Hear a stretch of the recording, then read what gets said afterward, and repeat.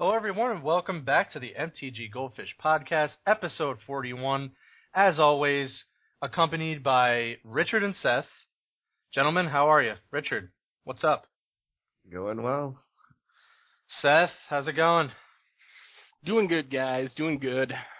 Yeah, so on the docket for this cast, we are going to talk about Quebec.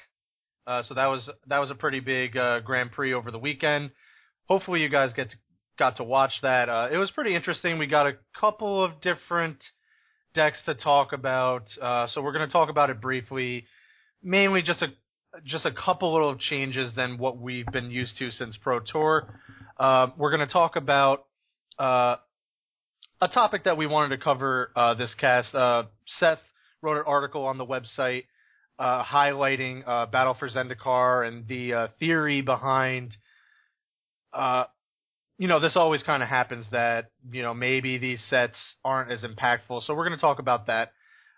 We wanted to tackle this topic going around social media and, quite frankly, something that I've now been hearing as I've gone to play out in local game stores that, the price of Standard and really where we are with that. And I kind of wanted to bring us back down memory lane and say this is not the first time Standard has been costly. But we're going to talk a little bit more about that here in a few minutes. We have a fish mail. We're going to talk finance. So all the stuff you guys are accustomed to. So let me start off. We're going to talk about GP Quebec, and Richard's going to talk to us about the Legacy Open in St. Louis with the awesome top 8 of Reliquary Retreat. What did you guys think about GP Quebec? Richard? I watched zero Magic this weekend, so I am just looking at deck lists. That's okay. all I got for you guys. I was watching League of Legends. I'm sorry, guys. Okay, so Richard with close to zero input. But Seth, did you get to watch any of GP Quebec? Well, here's the thing. There was also a big Legacy tournament, and if you give me the option between watching Standard and watching Legacy, I'm picking Legacy every time. All right. So yeah. Not really. Okay, so mainly what I wanted to talk about from this GP, congrats to Daniel Lanthier for taking first place. So we had a Sultai Aristocrat sighting by Pascal Maynard, but Jake Mondello, we see a red-green Eldrazi deck, and it's a ramp deck, so that's really cool because we talked about this last cast that they were harping on the fact that they've been testing Ulamog and these ramp decks internally, and they were kind of surprised that there wasn't any of this at the Pro Tour, but here we are, there's a ramp deck. So what are your thoughts on this? Is this something that is going to maybe start creeping up a lot more, or is this maybe something that was just a one-time thing? Well, I actually have a question. Did you actually get to see this on camera? I didn't really watch too much of Quebec, so I didn't see this deck in particular. Oh, well, my general comment was it looks like a sweet ramp deck, right? You're just ramping, and it kind of reminds me of the Titan era. But here you're ramping into a Infernal Titan in Dragonlord Atarka. But how does this deck beat a control deck? Because what if they just sit there, let you ramp, and then they just counter your Dragonlord Atarka? Is it good game? And even if you cast an Ulamog, you exile 2 lands, no biggie. So how does this actually beat a control deck? I can see how it can destroy aggro decks, but it doesn't have kind of the run the last troll kind of things to get around control decks, or at least it's not obvious to me. I guess Whisperwood Elemental would be one of those. So I'm actually really curious how the control deck works. I guess it has Nissa, which if you flip Nissa, then you got a pretty good game going against control. Right. Well, you have Nissa, you have Ugin, 4 copies of Ugin. You have Hangerback Walker, which kind of puts a little bit of pressure on them. But yeah, Richard, you make a good point. And Reed Duke made it to the top 8 with Esper Control. So I don't know how the pairings actually went, but I'm assuming he was just hoping not to play Reed Duke because that looks like it would have been a loss. But so I don't know if they actually played. So if anyone wants to correct, go right ahead. I did not watch a lot of the top 8. But yeah, I mean, well, it's always that kind of like rock, paper, scissors kind of thing. This beats all the mid-range and kind of aggro decks, and then Control kind of beats this. So I don't really know how good of a game it has against Control. My guess is, along what you're saying, Richard, is it's not very good. So I don't know. I think the pilot of this was kind of banking on the fact that, and you can refer to the numbers. We talked about the Pro Tour. Seth, wasn't Control not really that well represented in the Pro Tour? Well, Control wasn't extremely heavily played, although Esper Control, non-Dragon Esper Control, was one of the better performing decks. So it wasn't among the most played decks, but it did do well for the people who played it. Right, so maybe they were just kind of banking on the fact that there wasn't that many actually played, but 2 Esper Control decks did actually make top 32. So you're right, they're not played often, but they do well enough. So I don't know. It's just interesting to see Red Green Eldrazi finally pop up because we've all been kind of talking about where's the Eldrazi ramp deck that they've been pushing so hard and testing good internally, quote unquote. Well, here you go. And it's just interesting because it really leaned on spell ramp rather than creatures. So I thought that was very interesting. Yeah, I have to say, I ran into a deck a couple times really similar to this on Magic Online in the past few days, and one card that really, really impressed me was Sanctum of Ugin. I completely wrote that card off when it was spoiled, but what that card lets you do is, you see they have the 4 Ugins in there, you cast an Ugin, you immediately sack the Sanctum of Ugin and search up an Ulamog, and then you go Ugin into Ulamog, and that's a pretty big game. Like, that is really hard for a lot of decks to beat. I think still Control could be a problem, but pretty much anything else isn't going to beat Ulamog or Ugin into Ulamog. So Sanctum of Ugin's really key to this deck, and that's pretty exciting. Yeah, and that's kind of what you touched on that. That's probably one of the main deck safety blankets against Control. When you have a Sanctum, they can counter it, but at least you get to kind of recycle it and get something else, a Ulamog or another Ugin or what have you. So that seems good. Overall, more of the same. A lot of Jeskai Black. Sultai Aristocrats showed up. Pascal definitely took a page out of Christian Calcano and kind of Gabriel Nassif, and I think we see like a fusion of the 2 deck lists. For anyone who hasn't seen Gabriel Nassif stream Green-Black Aristocrats, should probably go watch it. It was really good. I just have a comment about this deck. Like, everyone and their mother is playing Aristocrats. I don't know why, but like FNM, it's just like every single person is playing Aristocrats. When I play online, like, so many Aristocrats. Like, people love playing janky creatures and sacking for value, apparently. It's just everywhere. It's crazy how popular this deck is, even though it's not that well represented in top 8s of big tournaments. Yeah, I mean it's fun. So and it's relatively cheap. Well, not the blue versions with Jace, obviously, but so maybe that's just kind of why people lean on it and play it. I mean, it is fun, so that's always a fact. I love that it's just casually splashing the double white Rally the Ancestors. Like the only white card in the deck. Sure, why not? Double white, no problem. Hey, I mean, when you got fetch lands and duels pretty much in standard, I mean, why not? Whoa, it's playing Evolving Wilds. That's when you have some serious mana issues and you need to play 4 Evolving Wilds as a three color fetch land there. Yeah. Or 4 color, I guess. Going real deep on that. Richard, so let's transition a little bit because, not really much else to say on Quebec. But there is some to say on the Legacy Open in St. Louis. So walk us through that a little bit. You took notice to the Knight of the Reliquary and Retreat to Coral Helm combo finally showing up. Everyone kind of thought it would show up in Modern first, but here we see it in Legacy. So I was really surprised. Yeah, so I didn't watch this either. But, I saw the results. I'm like, Tom Ross won. Okay, what else is new?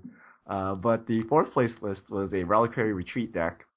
So, it looks to me like a green-white Maverick deck, which is basically some Mana Dorks, Knight of the Reliquary, and the Land Toolkit. And then it has a whole bunch of blue in it. Force of Will, Dazes, Jaces, Vendilion Clicks, and then the combo card Retreat to Coral Helm.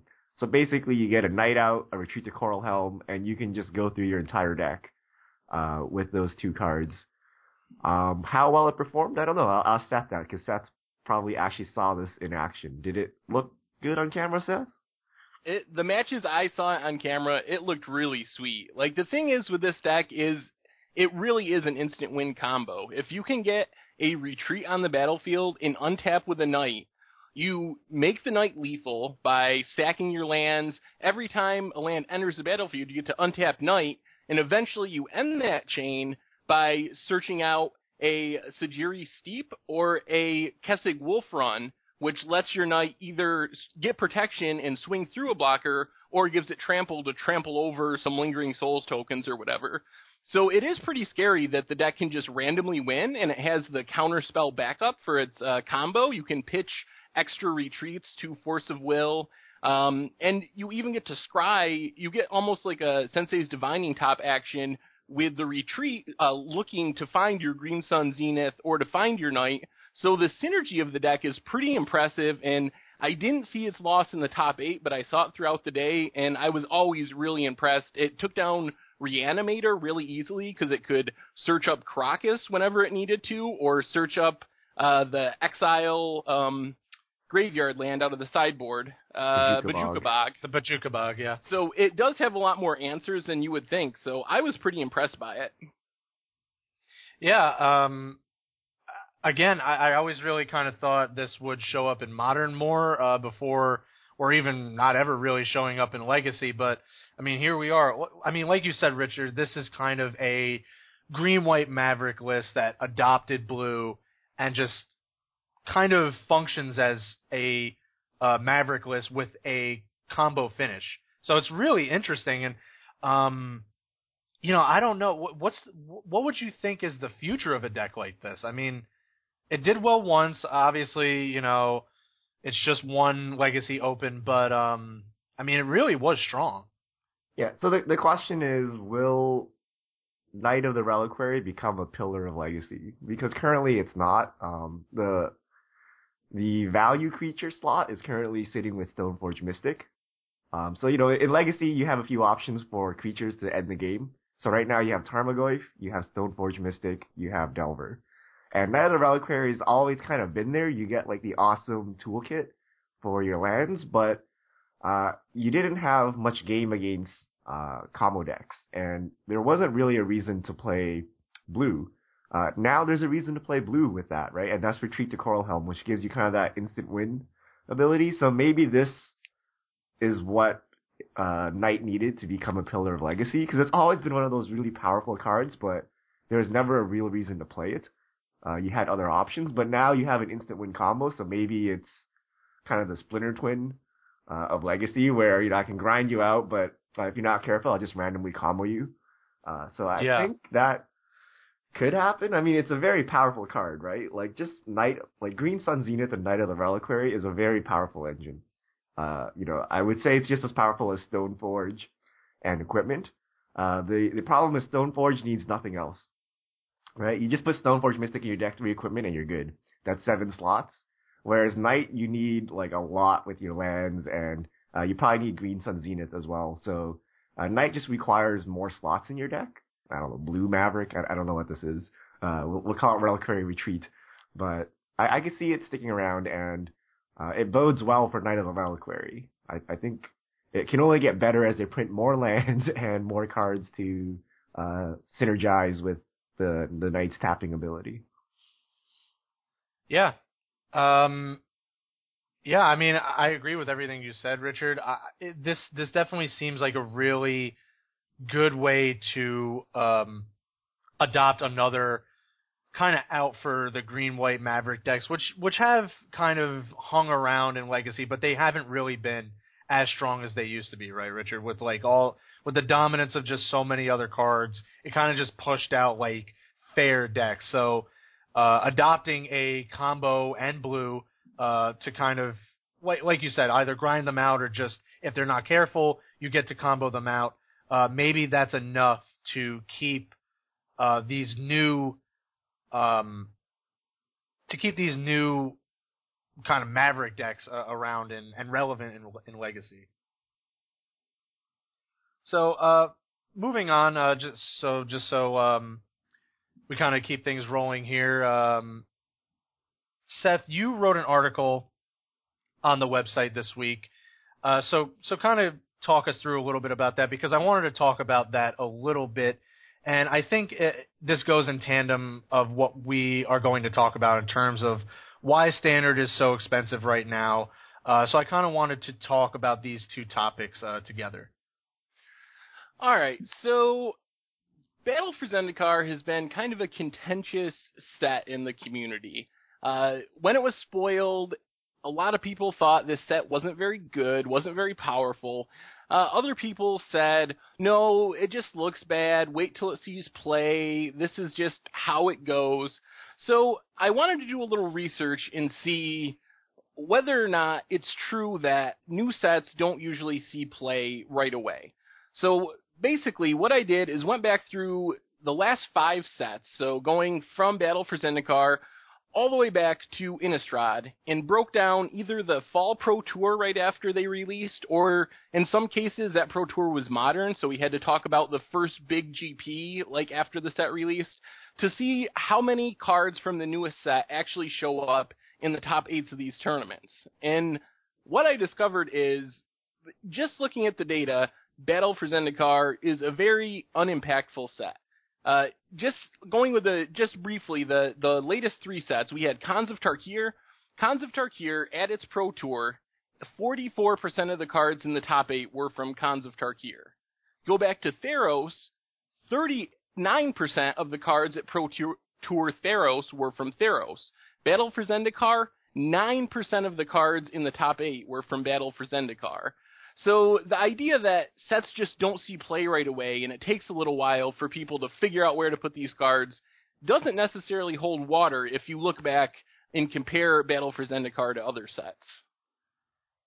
Yeah, and I'm really liking, it's kind of funny how people kind of perceive this, and they always kind of, and largely myself, I kind of taken a step back just to see and evaluate what Battle for Zendikar can actually do, because I don't want to be one of those players, and there are a lot of them in this community that will totally disparage a set before they actually see the cards, and we've kind of seen that in Dragons of Tarkir.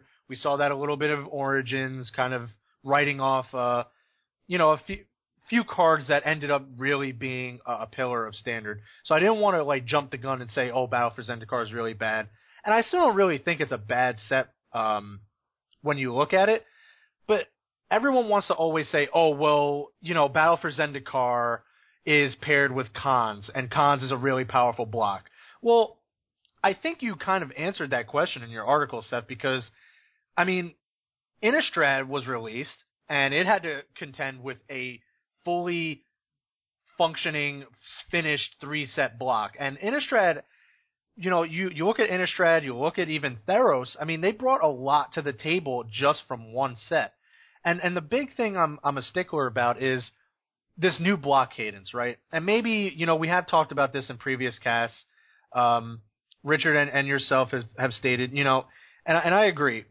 There is kind of this remnants of the old block cadence, and we're kind of looking at this very perfect storm kind of feeling where everything's kind of centered around Khans because of the fetch lands and all that. Maybe that'll go away once Khans goes away, and I'm sure it will. But I think once that's gone, I mean, we're still left with Battle for Zendikar and presumably the Gatewatch that's going to build on that, and we just still don't have like a very impactful set. I mean, how good are the Battlelands going to be without fetches? So I don't know. It's just the point I'm really trying to make is that with this new block cadence, I'm expecting not a hugely powerful set. Like, I'm not expecting Geist of St. Trapt, Liliana the Veil, Delver, and all this stuff packed into one set like Innistrad.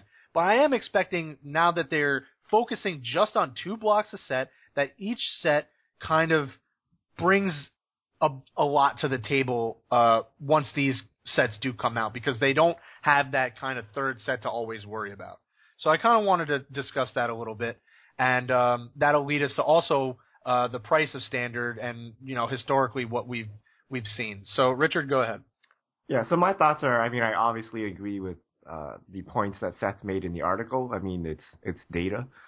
But like, I'm asking, like, what do players actually want of Standard, right? Like, people are complaining that, you know, there's not enough powerful cards. You know, Lightning Strike is gone. I want Lightning Bolt.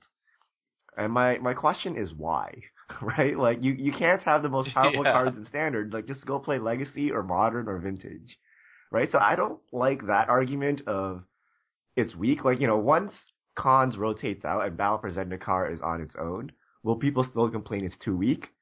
Power level is relative, right? It'll be the most powerful set because it's the only set there.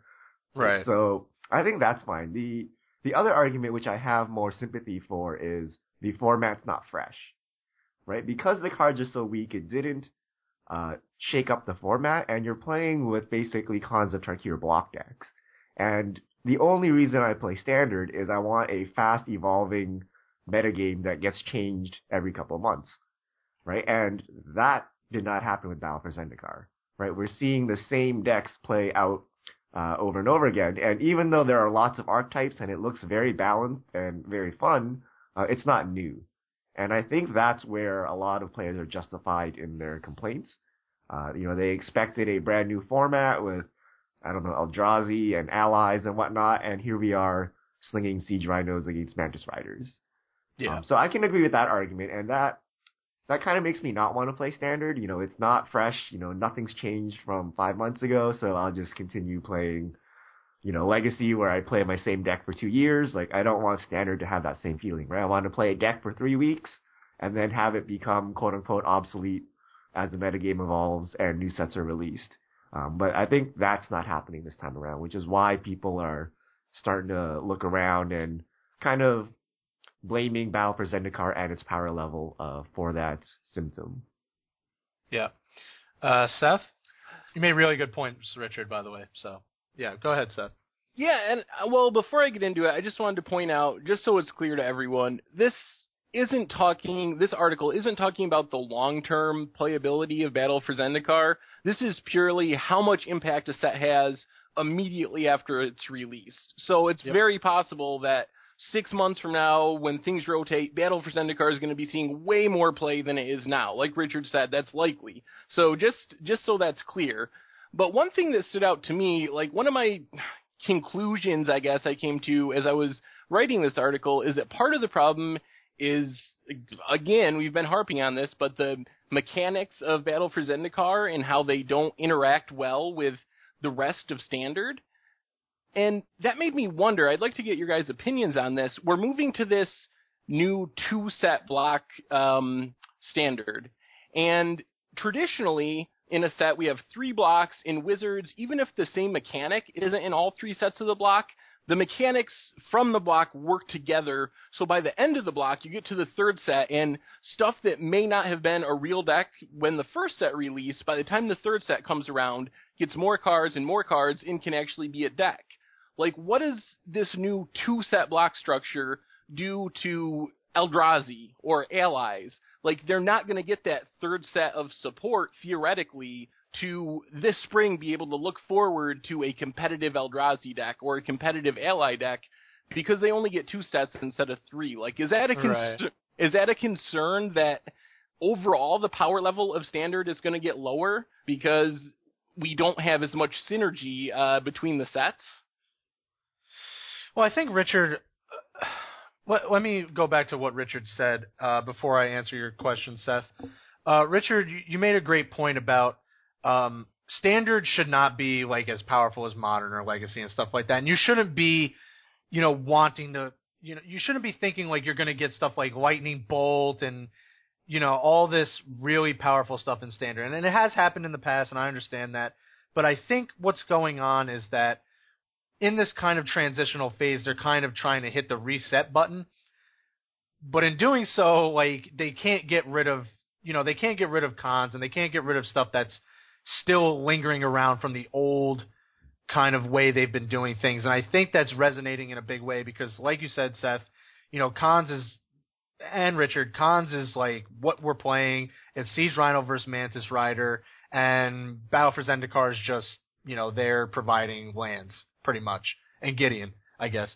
So until this kind of goes the way they've been planning, and I really hope, I would have to think they've been testing internally and they kind of know that this phase is just going to have to happen in order for them to move on, because it would be a really huge oversight if,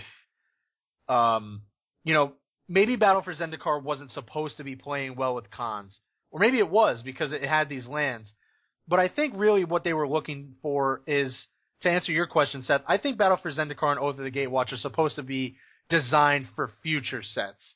And I think maybe they had to kind of scatter those lands in there just so, while cons is kind of lingering around, it's interesting to play Standard or what have you, or I don't know, because that's just how things are going to go for a little while. So losing a third set is always going to be a little weird because we've been used to it for so long, and like you said, they kind of round things out in every block with that third set. Even if it's a bad set, it adds just enough cards for the first two sets to kind of come together and become decks. So I think really what's going to happen is the first set's going to establish what's going on, and then the second set just builds off that, and that's really it. Maybe there's not going to be a viable Eldrazi deck or a super viable Allies deck. Maybe there's just enough that you use some of them, and then the cards like, these ramp spells or something like that to, power out an Ulamog or a new Emrakul or whatever Emrakul or whatever they, decide to print in Oath of the Gatewatch. So that's my thought. I'm not part of R&D. I'm not part of this, internal secret testing league or, whatever they decide to do. So that's just kind of, that's that's the trend I'm noticing is that, they're not able to get out of that old cadence yet, and there's going to be that overlap that is where we're sitting at right now. Yeah, and just to expand on Seth's point, like, I think it wasn't working before the way they did the mechanics, which is why they went to this 2-block cadence. Like, I think the mechanics is actually the literal reason why they're going to this new cadence. And if you recall, the third set always has weird random mechanics that don't fit the first two. Right? Usually the first two sets have the same mechanics, and the third set has something new. Like Avacyn Restored has Miracles, which didn't show up in the first two blocks, or the first two sets of the block. Yeah. So I think they wanted to alleviate that, and that's why they moved to the 2 set. So I think that's precisely why they wanted to do it, and kind of what Chaz said, like, they probably knew this would be weird. This is kind of the transition set. So they probably said, this is going to be weird. We better give them some expeditions or something to make up for it. And then hopefully going forward, it's more smooth. But my guess is they knew that this was going to be weird because this is kind of the transition point. So once we get past this, hopefully everything is smooth and it comes back to kind of the freshness that we expect in the sets. I guess another thing I'll be interested to see, they've talked a lot recently about how, as far as flavor and story, there's going to be a connection between blocks. Like, just because Battle for Zendikar ends doesn't mean the story that started with Battle for Zendikar is ending. So I guess it's possible that there'll be more synergy between blocks as far as mechanical stuff, too, as we get going along with this new 2-set block cadence. So, yeah. Which kind of leads us into the price of Standard, and that's a really big topic right now because whenever standard is expensive, people tend to, maybe this is like kind of compounding what we've been talking about. Why Battle for Zendikar didn't really, why has Battle for Zendikar not really given us that much stuff? And, standard is so expensive right now. We just want like cons to leave and all this and Origins and all that. I don't want to pay $400 for Jace and all that. And I get that. But let's not forget, like, this is not the first time standard has been expensive, okay? Like, I did a little research before we came on cast, and I couldn't really get the full numbers of the original Caw-Blade. I'd have to ask around because I think I was just getting, the prices that were getting spit out to me, I think were just this, like, right now prices. But what I do know for sure is that, and I kind of found this, that Jace was hovering around $80 to $100 back then. And in order to have Caw-Blade, you basically needed 3 to 4 Jaces. So that's almost $400 right off the bat that you had to pay to play Caw-Blade. And that's basically what standard was. It was a lot of Caw-Blade, and then the meta evolved into this kind of weird state of like these weird Caw-Blade lists that were just beating other Caw-Blade lists. So it was weird, and we don't want to go back to that time, and I think they've done a good job of keeping it diverse. I mean, but that sometimes means that prices are going to be high. And I pulled this 2 years ago, and I talked this over with you and Seth and you, Richard, when we were off cast, that Pro Tour Gate Crash. So this is just 2 years ago. There's about 15 lists, and we're looking at the prices. So Saito Naya, $800, close to $800. Jun Midrange, close to $800. Bant Control was running you $550. American Tempo was giving you running you $600. Jun Midrange, $650. So I mean, there was a lot of different deck lists at it was expensive back then. I mean, you didn't have a Jace Vryn's Prodigy card, and I understand that it wasn't like a $70 card that everyone could talk about. But there was plenty of $35 cards that you needed to play standard. Thragtusk, $20, Bonfire of the Damned, $35, and so on and so forth.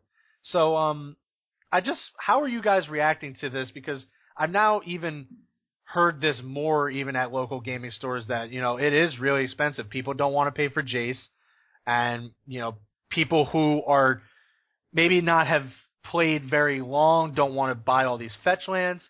But one of the points I also want to bring up is, and you kind of alluded to this off-cast, Seth, is that you're paying for stuff that's also going to be played in other formats as the kind of one good point of all this. So, Richard, go ahead. Yeah, we've had expensive standard decks. Like that is given, right? And especially at the Pro Tour time when cards are at their crazy values, that's not surprising. But I think the crux of the argument is it's just not good for the game, right? Like, it's better that the money is tied up in fetch lands and at least they hold value after rotation. But at the end of the day, like, you have to fork over $700 to play a deck, right? And we always hear the argument, well, if you bought your fetch lands when they were low, that's not a problem. You could have had them for $10.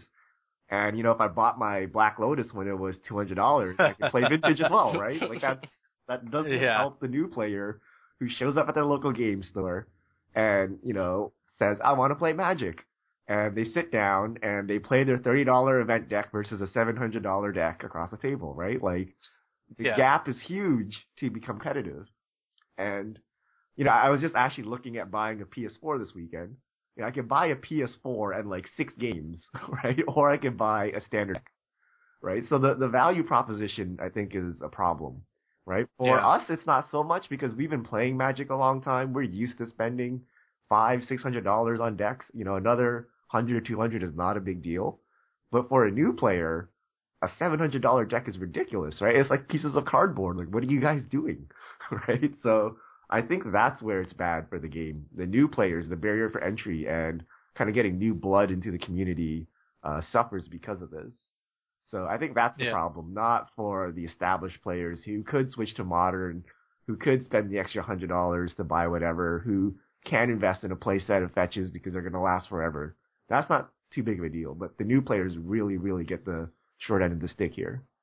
Yeah, and you're mainly just talking about standard. Like, comparing an $800 standard deck and a $2,000 legacy deck isn't quite the same thing because, it is legacy and you're kind of legacy is not tailored to the new player. Yeah, and you can always the more common comparison I see is modern and standard. Like we've seen threads on Reddit where these are the 10 modern decks you could buy for less than Jeskai Black. Right. And I think those are actually valid arguments, right? Like there is a valid argument to just buying a modern deck now, right? Like it's the same price. But for new players, the first format they'll most likely play is standard, right? And they probably don't want to play modern. Like the amount of knowledge you need just to know about the entire card pool in modern is ridiculous, right? Yeah. So for new players, standard is where they start, and having standard be kind of as expensive as your kind of second premier format in modern is a bit weird. Yeah. Seth? Yeah, I agree with Richard. I think what's missing is normally in Magic we kind of have a hierarchy of formats where, as Richard was saying, standard is supposed to be this accessible format that anyone can jump into at any point. Like, if you're a new player, you've been playing Duels of the Planeswalkers, maybe dabbling on Magic Online, you decide you want to get into the paper game, you can go and spend not that much money and start playing F&Ms and even start playing open series events and things like that. That's what standard is supposed to be, and that's not what standard is right now. So we're supposed to buy into standard, that's for everyone, then some of those people will eventually build up a collection over years or invest more and get into modern, and then fewer still will do the same thing for legacy. So that's how it's supposed to work, but the fact that standard is more expensive or comparably expensive to modern right now throws that whole system out of whack. Because, as Richard said, you can't really tell a new player, oh, just buy a modern deck. Like, I know that makes financial sense and value sense, but it just won't work. How long is a new player going to last when their first games of Magic are against Bloom Titan and against Blood Moon? Like, they're going to say, what is this game, and just give it up and stop playing altogether. Like, so I think that this is a problem. At the same time, it's a short-term problem. That's what I keep coming back to every time we talk about this. I really don't think that this is the new normal. I think this is the perfect storm of Jace being way out of control and being played in more than half of the decks, combined with a fetch land for slow land mana base. So I think once we get to rotation, things will be more normal as far as prices. So, but what do you do in the meantime? Like, what do you do for this winter when a new player says, hey, I really want to play Magic? Like, what answer do I give them? I don't know. But don't play standard. I have a counterpoint to that, though. You say it's the perfect storm, but is the perfect storm not happening every set now? The reason why this is happening is people are saying, hey, these modern/legacy staples are too expensive. Please put them in standard legal sets. Right? We saw it with Thoughtseize, we saw it with Shocklands, we're seeing it with Fetchlands. So Wizards is saying, hey, yeah, let's just put them in standard. And then the price of standard goes up because these cards are so expensive. Right? Yeah. So standard players are subsidizing modern players at this point, right? Like, well, yeah, it does get expensive as standard goes on, but you have to remember, even if they're putting modern stuff in a standard, we talked about this, like this block cadence is supposed to kind of speed things up, Cards aren't going to be in standard for as long a time, so they're not going to reach, Thoughtseize at one point was like, $12? Something like that, so, and that was in the old cadence, so you can imagine, cards are just not going to retain a lot of value as standard keeps rotating, and I think that's really what they're trying to get to, is that, stores and buy lists and, the turnover period of standard isn't going to be as expensive because, the cards aren't going to be in standard as long. So they're never going to reach these kind of crazy heights of, $45. Now, is that going to really happen in a real life setting? Maybe, maybe not. Is Gideon's still going to be Gideon. So, even when Khans is gone and another set comes out and there's a new, as powerful planeswalker as Gideon, people are still going to want it. So, maybe it's still going to be expensive, maybe, but I just don't think it's going to be, as big of a barrier. Maybe that's kind of where they're getting to. Another thing you brought up, Richard, and it's very important, and a part of this discussion is, and I open it to you guys with the premise that, there has been expensive standards in the past. But then, and this was the huge caveat, and you hinted at this, Richard, big time, there wasn't an established format like Modern back then. And there wasn't a huge alternative. And I think that's really the important crux of this argument now of this standard is so expensive, because we've seen expensive standards in the past, but it's so compounded now is because we have an established eternal, I guess you want to call it, format in Modern, which is comparable to Standard, and it just doesn't look good. Back then they had Extended, and Extended wasn't, it was kind of popular, but it really wasn't highlighted as it, Modern is now. They really turned their attention to Modern. They kind of didn't do that in the past with Extended. You can make the argument, but whatever.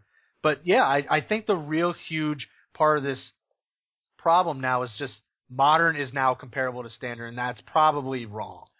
So I think that's where people are, the validity of this argument now of this standard being so expensive. Yeah, and remember we're coming off some pretty cheap standards. Khans was a bit expensive, but Return to Ravnica was, or not Return to Ravnica, the Theros set was actually really cheap, right? Remember when you can get a mono blue or mono black devotion deck for $200? Yeah. Right? Like, that was sweet, right? Like, oh, my land base is 20 swamps.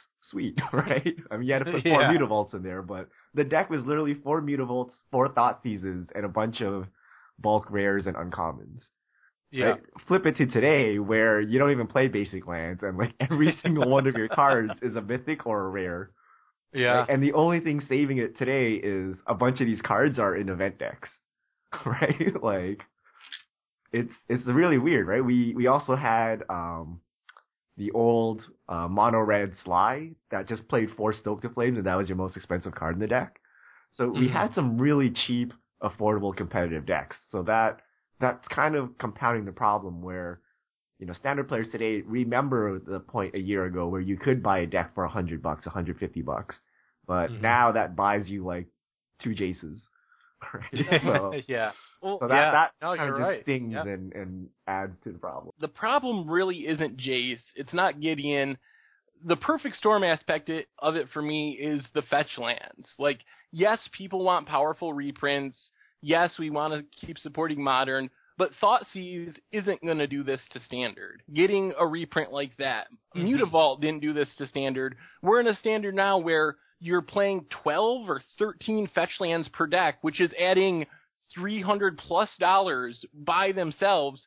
And the fetch lands, you have to remember, are 2 or 3 times more expensive than the shock lands were in Standard, and that's the next best land set in Modern, the next best land cycle. So the perfect storm is we have fetches right now, which are doubling the price of decks. Like, if we didn't have fetches in Standard, all that other stuff, Jace, Gideon, yes, it would be an annoyance, but we wouldn't be talking about this as a major problem. It's the fetch lands that's making it a major problem, and we're not going to have fetch lands in Standard very often. Like, that's just not something that's going to come up every year or two. So that's why I think this is a perfect storm.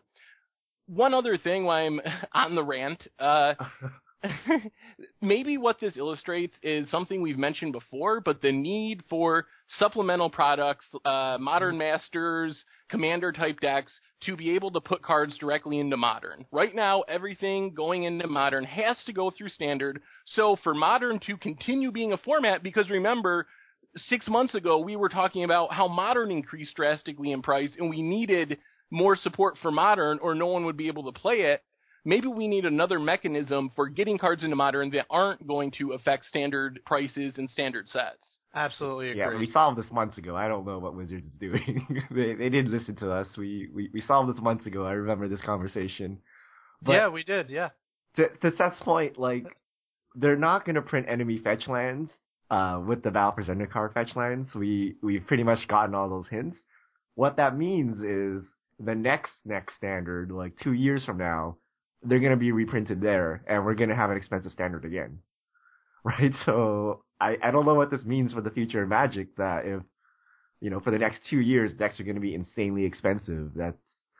That's not looking too good, right? But what else are they going to do? Like, Commander is the other place, but we've already concluded that that's just not a good use of resources for Wizards, right? So, we have another standard coming with more fetch lands, so that's on the horizon. We know that's coming. But how bad would that be without the Battle for Zendikar duels? Because we've had fetch lands in Standard for a year now, and it isn't until we got the Battle for Zendikar duels that we've seen this huge explosion of prices, because decks went from, I'm a blue-white deck, I'm playing 4 Flooded Strands, to I'm a 4-color deck playing 13 fetch lands. One would presume if Wizards put fetch lands in a set, there'd be some synergy, right? So then there'd probably be some motivation to play fetch lands. That would be my guess. Like, you'd have a delve-like mechanic or something like that. But it's possible they just say, screw it, we'll just put them in here, and there's no actual synergy, so that you don't have to play, 20 fetches in your deck. Right. I mean, it would still be an annoyance. I don't think it would be too bad. I mean, like you said, Richard, if they're going to print them, obviously there's going to be some incentive. And we did have Delve, but there was, like you said, Seth, a time period where they were fetching, like, basic lands and stuff like that, and they weren't fetching these battle duels. And it would be an annoyance, but they were manageable for the past year. Like, Flooded Strand was sitting at, like, $12. Delta, for a while, was, like, $15. And it wasn't really that bad. It's still kind of an annoyance.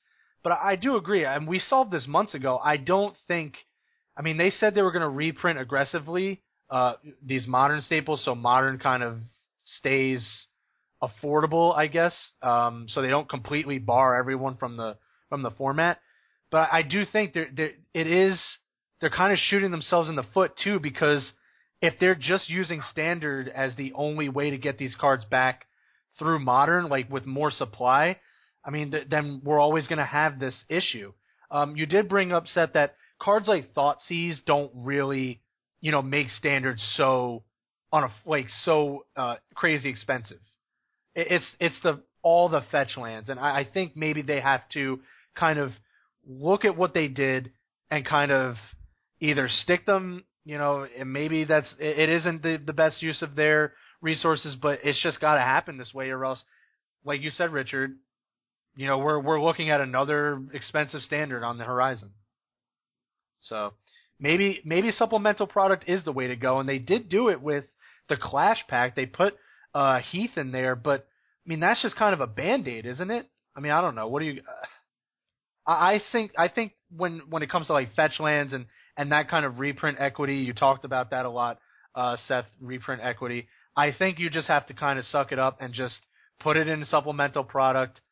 Put an MSRP on it, distribute it to big box stores or whatever, like in a Commander product, and then that's just how you handle those kind of reprints, because Thoughtseize is okay, but fetch lands aren't, obviously. Yeah, I mean, I think that I agree with that. I think that would be the way to solve the problem of the prices. The thing is, though, I don't know how much that helps for Standard. Like, that helps for Modern, but it's not like Windswept Heath is cheap by Standard, normal Standard prices, even with the reprinting in the Clash pack. So I think that would relieve the pressure on Modern and maybe mean they don't need to put fetches into Standard legal sets. But I still think Standard players would be complaining if they put all of the fetch lands in a supplemental product and they were still $12, $15 a piece. That's still a lot if you need 12 or 13 of them to build a tier 1 deck. Yeah. Any kind of final thoughts on that? Just want to balance that. The fetch lands aren't actually that expensive, by the way. We always have these ridiculous $20 Standard lands when the first set is no longer being opened. If you remember the Innistrad check lands, the fast lands from Scars of Mirrodin, those things were like $1 or something when they were being opened, but towards the end of their Standard lives, they're sitting at $15, $20 a piece. Yeah. So the fetch lands themselves aren't too bad. It's just the problem is you need to play so many of them in your deck. And then combined with Jace, combined with Gideon and Hangerback, you have ridiculous prices. But we've always had individually expensive lands in Standard. Yeah. All right, so moving along, that kind of wrapped up a lot of what we were going to talk about in finance for this section. But we do have a fish mail, so we can wrap things up with that and, our finance segment. So go ahead, Richard. What's our fish mail? J-Hogue at Insole Artifacts. All I need is a playset of Windswept Heath to complete my fetches. Should I wait or get them now? They were $11 a month ago.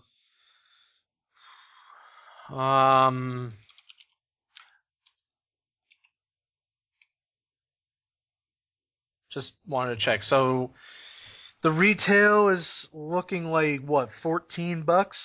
Yep. I don't know. I mean, they're not even going to drop that much once they rotate, but I mean, at this point, you might as well just wait. Yeah, I mean, my advice might be to see if you can seek out those Clash packs.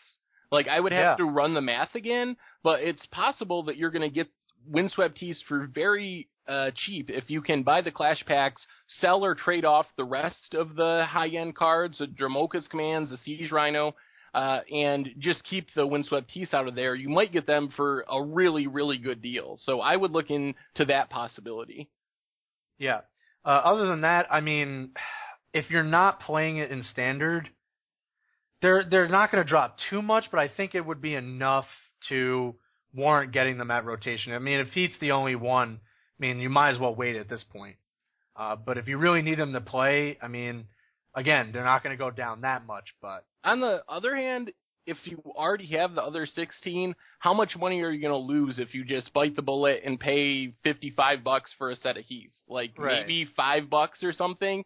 If you were looking to buy all 20 fetch lands, you have a bigger motivation to wait until the absolute low point, because that's a significant investment. But if it's just 4 Windswept Heaths, I don't think you can really go wrong either way. You might save a little if you wait, but it's not going to be, if you want them, I think you're safe to go ahead and buy them, because losing a couple bucks a copy probably isn't going to be a deal breaker for you.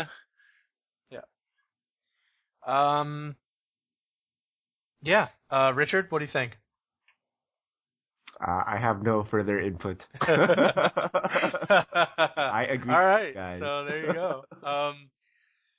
Seth, not too much finance to talk about, but let's do it all the same. Anything glaring that we need to talk about? Well, Standard's been pretty quiet this week. The big winner is Secure the Waste, up 30%, Hidden Dragon Slayer, up 16%. Everything else is kind of small changes. On the loser side, See the Unwritten, Hardened Scales, Tasigur, and Whisperwood are all down more than 10% this week. So instead of going through the whole list, let's just focus on those big ones as far as Standard is concerned. Yeah, and I think so most of the cards that you talked about, or that we just named off, are Dragons of Tarkir cards in terms of the weekly changes. And I think it's pertinent because Dragons of Tarkir sticks around for another rotation. So obviously, people that are buying them, or the price is going up because they're not rotating immediately. Yes, that's a big deal, that those cards are safe, and we just saw with this rotation how shakeups in the format make cards that were not that playable, like think of Liliana, for example, all of a sudden into staples or near staples and drive their prices up.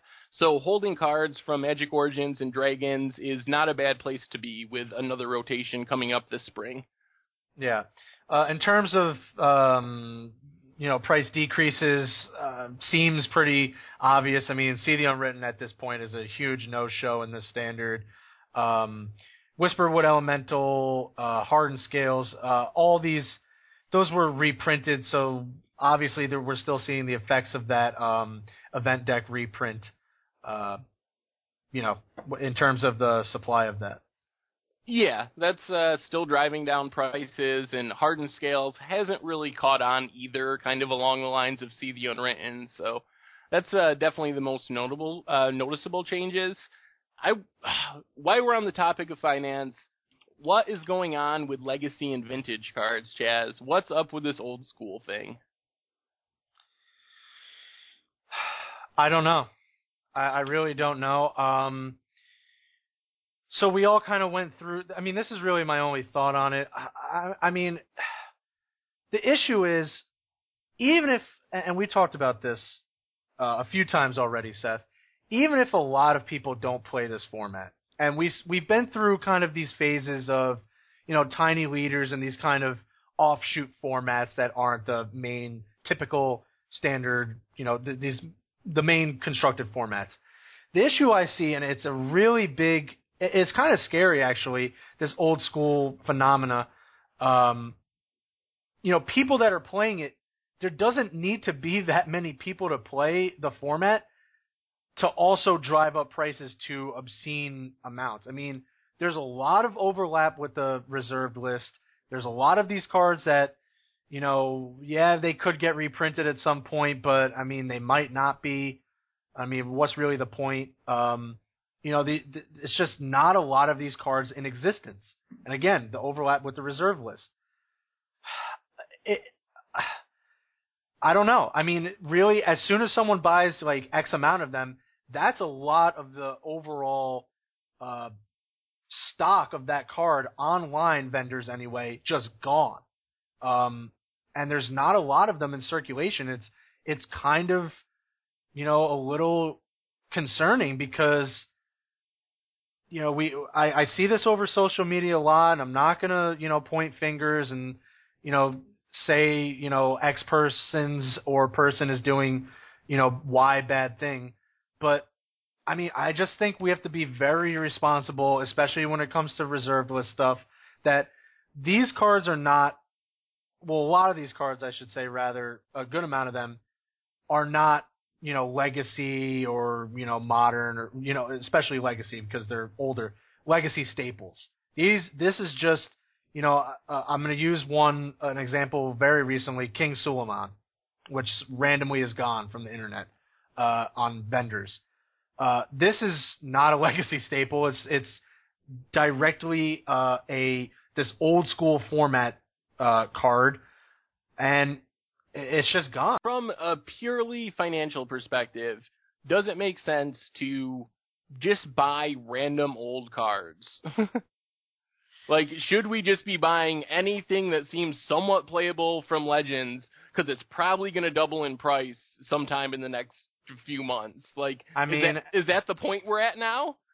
I mean, unfortunately, it might be. I mean, as soon as people talk about this over social media, again, I'm not going to name names, but I mean, I think we just have to be a little responsible. I mean, as people who are interested in the financial aspect of this game, you talk about a card on this list, like a King Suleiman, all someone has to do is buy, 4 copies of this card on TCG Player or whatever other vendor, and that card is gone.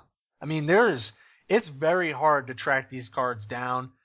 And, whether this format's fun or not, or whether this is just a phase, I mean, I'm hoping it is, the fact remains is that whether, it continues on, the cards are still very hard to track down. I mean, Chains of Mephistopheles, I mean, all these cards are just, Hazizon Tamar, these cards are still going to be scarce. So, I don't know. I mean, it's messed up.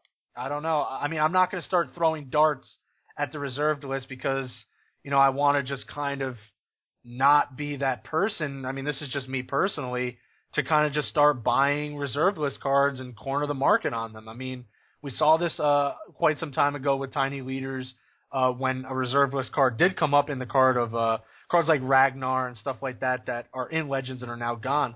But, I'm not going to start throwing darts and, buy out, Wormwood Tree Folk just because it's on the reserve list, but, that's just me. Other people, look through the reserve list, see this old school thing, look up on, online vendors, see that there's not a lot of them, and that's it. I mean, it's very concerning. Is there any chance that this could maybe somehow force Wizards' hand to do something about the lack of supply of like pre-unlimited cards?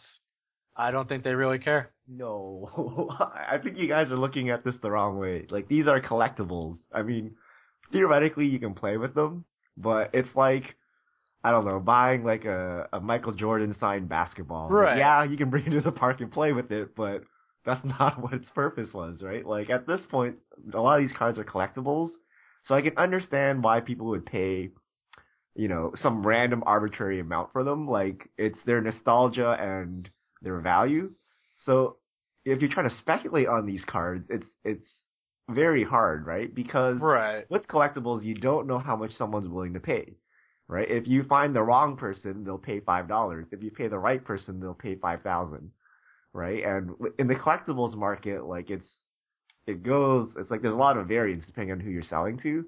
And I would put these cards there, right? Like, I would pay, you know, I looked at King Suleiman, I'm like, that's a sweet card. You know, I would pay $20 for it because it looks sweet and it's fun. But is it a $20 card like I view, you know, a modern staple or legacy staple? Like, no, right? It's more like a signed collectible from my childhood or something, and it invokes warm, fuzzy feelings for me, right? So I would look at a lot of these cards like that. So speculating on that is going to be pretty hard because you need to, A, you know, find the right card, and then B, find the right person to sell it to. Yeah. And the right person to sell it to is actually very difficult for things like this. Yeah. I just wanted to go off what you said, Richard. And there are people that kind of, I guess they like kind of self-govern this old school market. And I see this on social media a lot. And, you know, it gets very heated once these cards start getting talked about, and when, you know, people from the finance community start looking at these cards, there's a very, very big, like, you know, pushback. And, you know, Richard's right. Just because, you know, Storm World or King Suleiman or something like that is spiking to $75 or something like that, doesn't necessarily mean people are going to pay $75 for a King Suleiman. So it's just very weird, this format, because, again, like Richard said, you know, are they going to pay $75 for King Suleiman to play this old school format? Maybe, you know, if that's really what they want to do. Or are they going to spend $75 on modern staples? And that seems a little more likely. And, well, the thing is, though, I'm not even thinking so much as speculating, but if you got some money sitting around that you just want to let sit for 5 years, is buying a complete set of Legends or Arabian Nights, is that just like the best place you can put that money? If you are under the impression that the reserve list is set in stone, it's not going anywhere, and that these are collectibles, it doesn't matter if people are going to play these cards, isn't that just like a great financial decision to just have a set sitting around, assuming you have the money to invest? Isn't this like investing in Beanie Babies? or what are your guarantees that Magic will be around? Right. You brought up, like, you know, sports collectibles and stuff like that, and I'm going back to what you said, Richard. It's kind of the sports collectible thing and how that market kind of crashed. So yeah, I mean, it seems like a good idea. You know, as long as Magic's around, I mean, they're not going to reprint like a lot of this Arabian Nights or Legend stuff.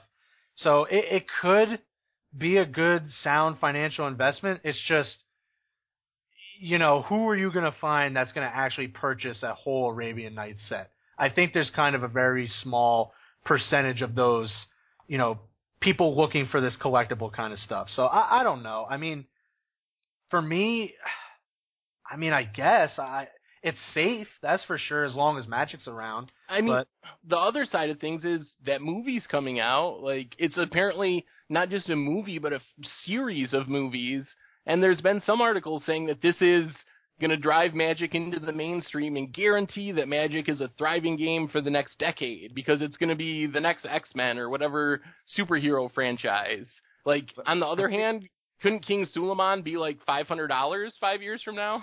I mean, you're hitting the wrong people, right? The people that get hooked on the new movie and stuff, they're not going to care for a card printed 20 years ago that makes no sense and sucks, right? It's really like the 30-year-old guy that like, oh, I remember one time I killed a Juzam the Jin with this thing, right? It was so sweet, right? Like it's that guy that's gonna buy your card, right? Right. So, yeah, but maybe that. I don't know. I think it will increase if Magic's still around. It will increase, but I think that's a risky proposition, right? Like this card that no one plays and is terrible, and if you find someone who plays this old format, which may or may not exist in a bit, may buy it.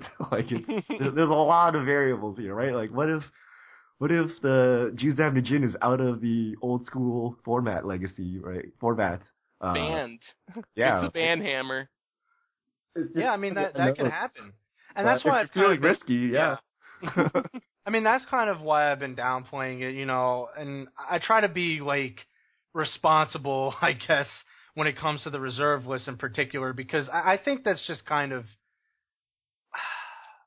I'm going to use the term scummy to be like throwing darts at the reserve list and just start buying this stuff out. And again, like Richard said, yeah, maybe it spikes to like $500 or whatever, but really, who's going to pay like $500 for King Suleiman? There's not going to be that many people out there willing to pay the new price just to pay, even just to play this format, which may or may not be, as popular as it is right now, or whatever. Yeah, I mean, I'm not saying that it's a slam dunk investment. It just came across my mind that we've seen these cards go up and up so much over the past 5 or 10 years that maybe there's still potential left there. Like maybe we're not at the top of the market yet. So I don't know. I mean, I wouldn't do it personally. For me, buying complete sets of alpha or beta is way beyond what I have to invest in for 5 years in Magic cards. But there's got to be some people out there that are considering that. The people that are sitting on 100 sealed boxes of the original Zendikar or whatever. Right. And when you think about it, I mean, Richard's right. I mean, this kind of thing is going to happen when there's hype around a format, whatever. And again, maybe it's just a phase.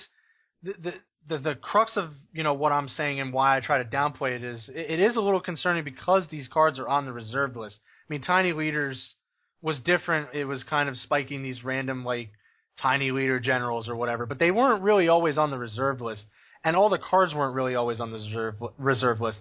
This has a lot more overlap, but I mean, when you think about it, I mean, King Suleiman, as of, before these wacky buyouts, I mean, was $7.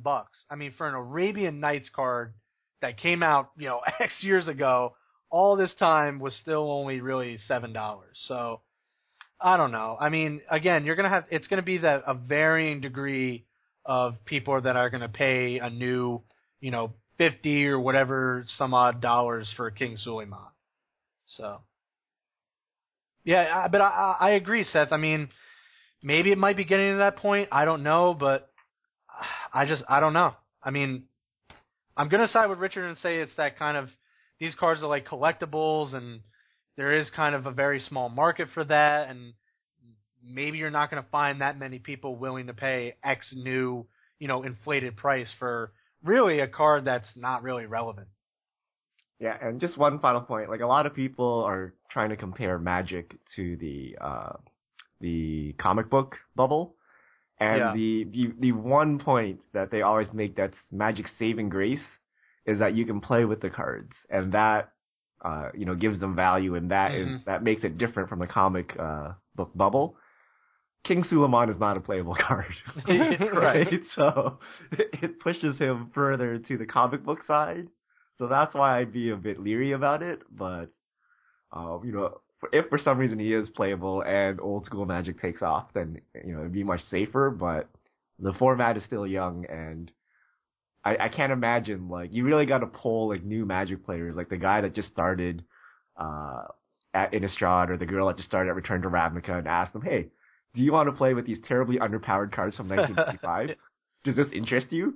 Right. And if everyone says yes, then I'm like, okay, this has potential, right? But well, yeah, and then you have to follow up with the question of, well, here's a couple cards like King Suleiman that are $75. Do you still want to play this format? Like, there has to be that interest, like, past the, oh, yeah, sure. I mean, again, you could go out and buy, like, a bunch of Wormwood Tree Folks. It's probably not going to do anything, so. I don't know. Dude, but this card, it sounds like I'm plugging this card, but this card is legitimately sweet. It's like a 2-mana 1/1, which is like not that bad. You can tap it to kill Nefrit or Djinn. It has sweet art, and it has like a quote from the Quran.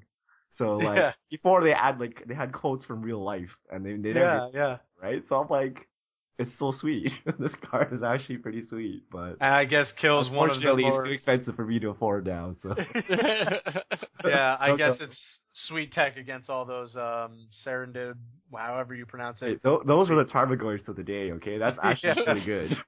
Yeah, those are your beaters. You can't bolt those gyms. Okay. And what's the other one? What's the green one? That's really good too, right? Serendib Ifrit. That's the green one. The one that's blue that was printed green. There's like a 3 to cast 3/4 flyer or something. Right, that's that one. That was the wrong color border. Right, but what's the Urnam, right? Urnam, yeah. Yeah, that one's pretty good too, right? Yeah.